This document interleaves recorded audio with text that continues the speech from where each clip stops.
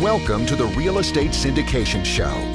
Whether you are a seasoned investor or building a new real estate business, this is the show for you. Whitney Sewell talks to top experts in the business. Our goal is to help you master real estate syndication.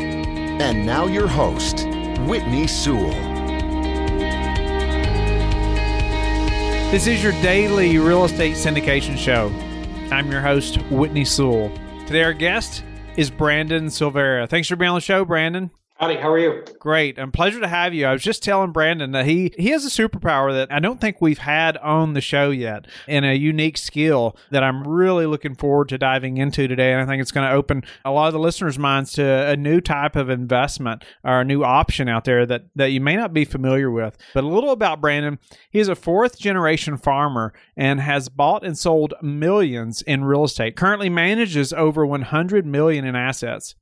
His specialty is in farm management, land acquisition, and a variety of farm and land financing and strategies. He's passionate about bridging the gap between the farm and the consumer, which led him to launch Farm Funder, which makes investing in farmland simple. So, Brandon, you got to fill us in a little bit, maybe back up and tell us how this happened, how this came about. Let's dive into really what this is and just the opportunity that's there for all of us that we don't even know about. Sure. Like a lot of things pop up out of necessity. So I started my farm pretty much from scratch, started building it up, and realized that we need more capital and we need better options. So when the Jobs Act first came out and crowdfunding had become a thing, equity crowdfunding, I kind of knew at that time that this was really big for farming. I thought to myself, how cool would it be to be able to get investors to invest in farmland with farmers that know the land, know how to farm, know what they're doing, and get a good return for the investors, who get to, own this property and get to see the appreciation of this property. And at the time, it just wasn't being done on a scale that normal investors could invest in. It was being done on large scales, pension funds, things of that sort, but just not where a normal investor could invest in. And I knew it could be huge. So that's kind of what led me on this path. So what kind of farming were you doing? Say, before the Jobs Act, what kind of farming were you doing specifically, and what type of operation are we talking about? We're in Central California, so we're growing a lot of almonds, walnuts, grapes. Nut crops are a great investment right now, but we also have some row crops, and we've dabbled with organic tomatoes, processing tomatoes, garlic, onions, cow feed, things of that sort, corn and alfalfa, pretty good around these parts. So that's kind of our focus. We really like the permanent crop and the vineyard model. Seems to be a good return. That's kind of our sweet spot. So you were doing that, and then you realized you needed capital, and you could raise capital. And I love how you talked about it's a so similar thought process to what we do in multifamily. It's just like, investors are investing with operators that know what they're doing because they don't have the time to go develop that skill most of the time and to operate the deal, operate the property. And it seems so similar here to where you're the expert and we're ultimately investing in you and your skills, right? It's interesting because like a lot of things, if you buy a piece of property, they want you to personally guarantee, say, the building or whatever you're buying, and they want to encumber your other real estate, right? Well, in farming, imagine having a farm that's been in your family for 100 years and you want to buy the farm next door.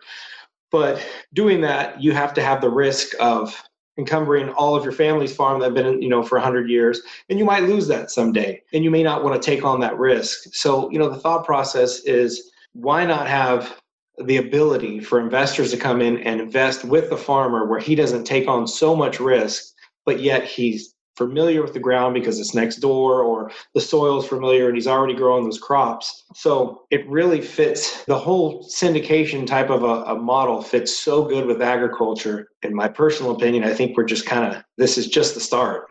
Yeah. Seems like this thing that's just kind of unknown, right? People are, if the first time they do hear about it, maybe they're a little fearful, but they're just uneducated, maybe. I think there's a learning curve for sure.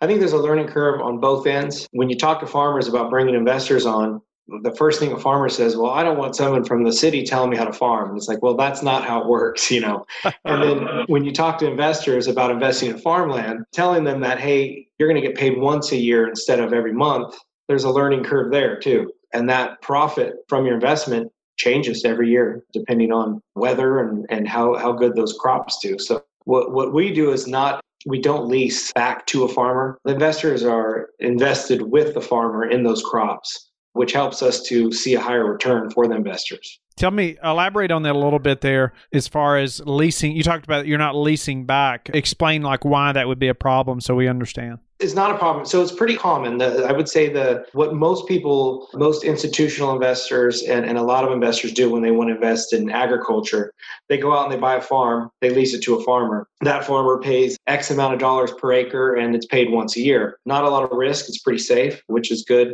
But your returns tend to be lower, to 2 or 3% return on your money and then whatever appreciation you get from that farm. Now, that farmer who's farming that obviously needs to make a profit farming and pay you the rent. So we're kind of capturing that profit from the farmer, but you're also getting that risk. If you're going to farm, say almonds is what we're big into over here, you're going to own the trees with the farmer's going to own the trees. It's all going to be in an LLC. And if those trees make 13%, you're going to make 13% instead of just getting the rent and the appreciation. We think it's pretty safe. We think the risk is definitely worth the reward doing it this way. So that's kind of our model compared to traditional models. So you mentioned being paid once a year, and it's kind of a learning curve there as well. I could completely understand why that is that way, but maybe you could elaborate for those that don't really understand a farming process. Sure. So we're, for example, in an almond an almond orchard or a vineyard.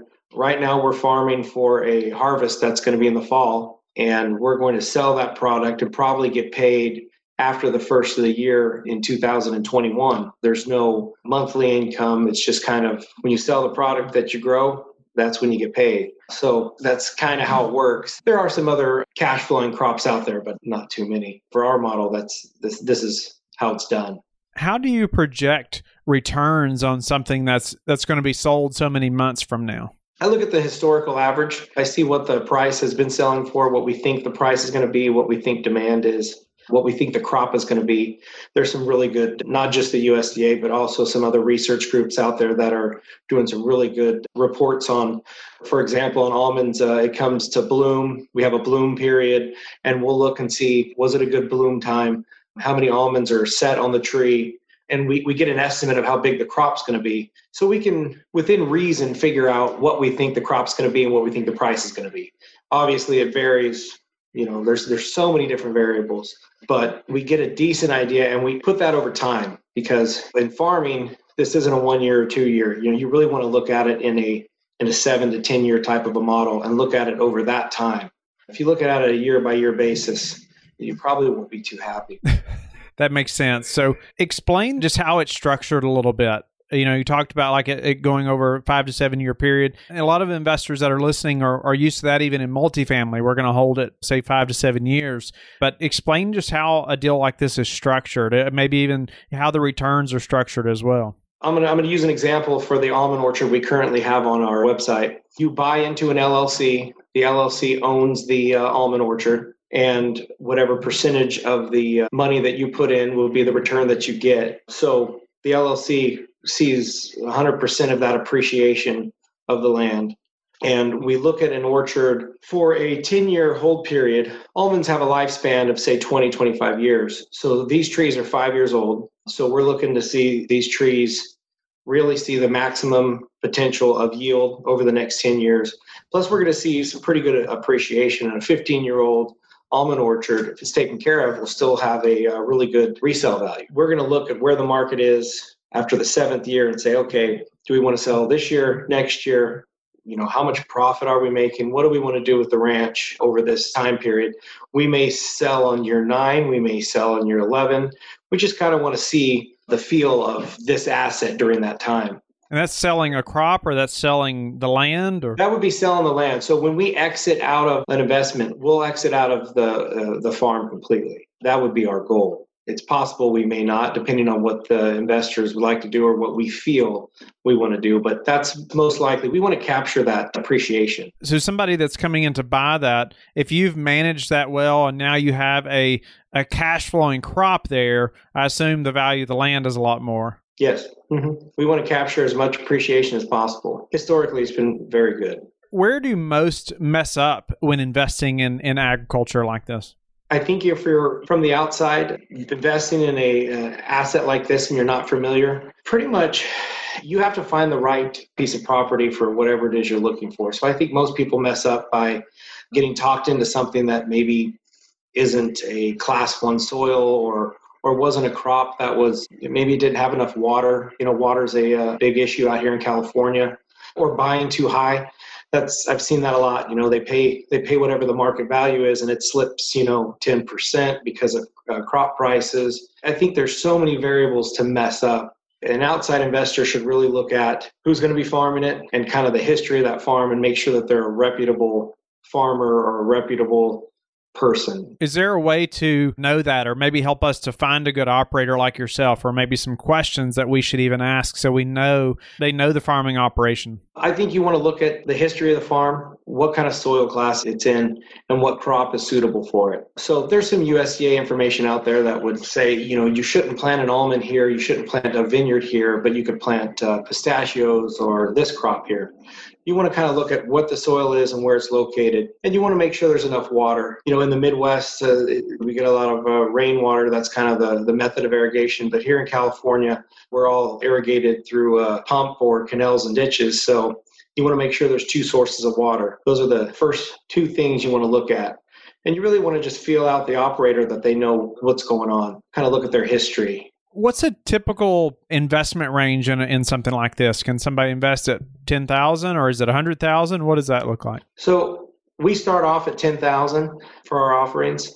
I would say $50,000 to $100,000 is probably a normal amount to invest in something like this. When you get above $500,000 to $1 million, you really want to start looking at owning a farm on your own and hiring that manager, and possibly being able to dictate which crops are going to be put on that particular farm, which we offer a program like that as well. Anything over $300,000, we can find you a farm. Wow. Tell me about that. So if somebody has a large enough investment amount, you'll actually help them find a farm and potentially farm themselves? Correct, yeah. In the crowdfunding structure, it's very hard for a 1031 exchange to happen here. So anytime we get a large amount of money that people want to invest in a farm, a lot of times they want it to be, there are certain things that they want, a certain crop that they may want. They may be 1031 exchanging. And at that particular point, we can 1031 exchange into a piece of property. Then the farm's named after X investor, and they have a little bit more control over what's happening. What are the typical types of returns? Do a preferred return, or do you do like a 70-30 split, as some typical structures do in commercial real estate? So currently that's not how I have it structured. We're in it with the farmer. With the investor. So if you see a 30% return, that investor gets a 30% return. We're not taking any kind of preferred returns or waterfall type situations. We're just not doing that. I'm not saying that may not be something in the future, especially when we get more sponsors on board. But at this particular point in time, we want it straight and simple. The farm makes X amount of money, and what's left over goes to the investors. I think in the commercial world, it can be done a little bit easier, some of those types of setups, because there's a little bit more predictability. In the farming world, we're going to share the upside and we're going to share the downside. So we had briefly talked about just how farmland it's proven to remain stable. Elaborate on that a little bit, just how it's maybe over many years, just how it's proven to be stable and why people are looking more to invest in it lately. The best thing about farmland, especially when the markets kind of tank, it's a great inflation hedge. We're essentially a manufacturer, so we're producing a tangible product. It's a product that we all need on planet Earth to survive. So it's in demand at all times. When the economy is up, it's in demand. And when the economy is down, it's in demand. That's a good thing. Especially, and we see like what happened in 2008, when the dollar gets a little weaker, our products tend to really skyrocket because we're on a global economy and we're selling to places overseas that really like that our dollar has weakened. We've seen commodity prices skyrocket during those times. So there's so many different ways, I think, for farmland and the commodities that come off this land to benefit during economic uncertainties. It comes with the good and the bad. I mean, I'm not going to say it's the tell-all, the best investment in the world. It's stable and it's a long-term investment. For myself, I'm heavily invested in agriculture, but if I was from the outside looking in, I'd take a portion, throw it in the ag, because it's always going to be stable and it's always going to be there. Population's growing. We're losing farmland at a record pace. So at what point is that going to really catch up to us? So I'm a big fan. So what's been the hardest part of this syndication journey for you, Brandon? I think the educational aspect of it, getting people to invest in such a traditional, unique asset through a non-traditional method. Essentially, you're investing in a farm on the internet, which is, it's weird. It's different. And I think there's a learning curve that a lot of people, a lot of investors need to learn, which thank God the commercial world is really kicking butt right now because it helps us. It helps people to understand, what's going on in apartments and other deals where they can look and say, okay, I've done this with this asset. Oh, I see farming has this same type of setup, but it's just kind of hard. I think there's still just I think we have a couple more years of really educating people how it works and what to do. What's a way that you've recently improved your business that we could apply to ours?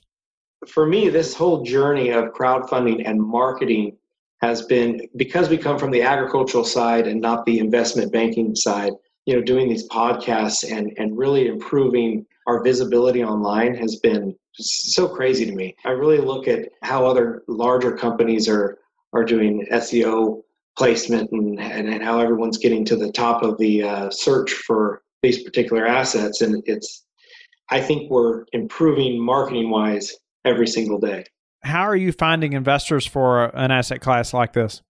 Mostly the internet right now. So it's word of mouth, it's keyword search. So one good thing about this, if you want to invest in apartments, there's a whole list of people. If you want to invest in almonds, it's not too many people. So we're lucky to get in there and get on the first page and really get interested people that want this particular asset. So we've been very lucky. What's the number one thing that's contributed to your success? My success in this particular asset has got to be just, one, I've been in it my entire life, and two, passion. You've got to be happy doing what you're doing, and I couldn't imagine doing anything else. So the farmer is the eternal optimist, right? We're always optimistic, and having that passion, I think, has really helped our success. How do you like to give back? Well, we do quite a bit with the Children's Hospital here, so that's kind of my little sweet spot. Anytime I can do anything for them, I'm in. Well, thank you so much, Brandon, for just coming on the show and sharing this new asset class with the listeners and myself. I know I've learned a lot, and I'm sure they have too. But tell them how they can get in touch with you and learn more about you.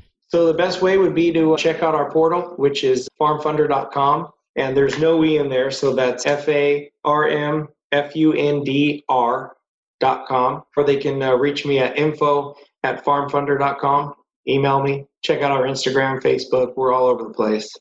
Anywhere we should be, we're there. Awesome, Brandon. That's a wrap. I appreciate it. Don't go yet. Thank you for listening to today's episode. I would love it if you would go to iTunes right now and leave a rating and written review. I want to hear your feedback. It makes a big difference in getting the podcast out there. You can also go to the Real Estate Syndication Show on Facebook so you can connect with me, and we can also receive feedback and your questions there that you want me to answer on the show.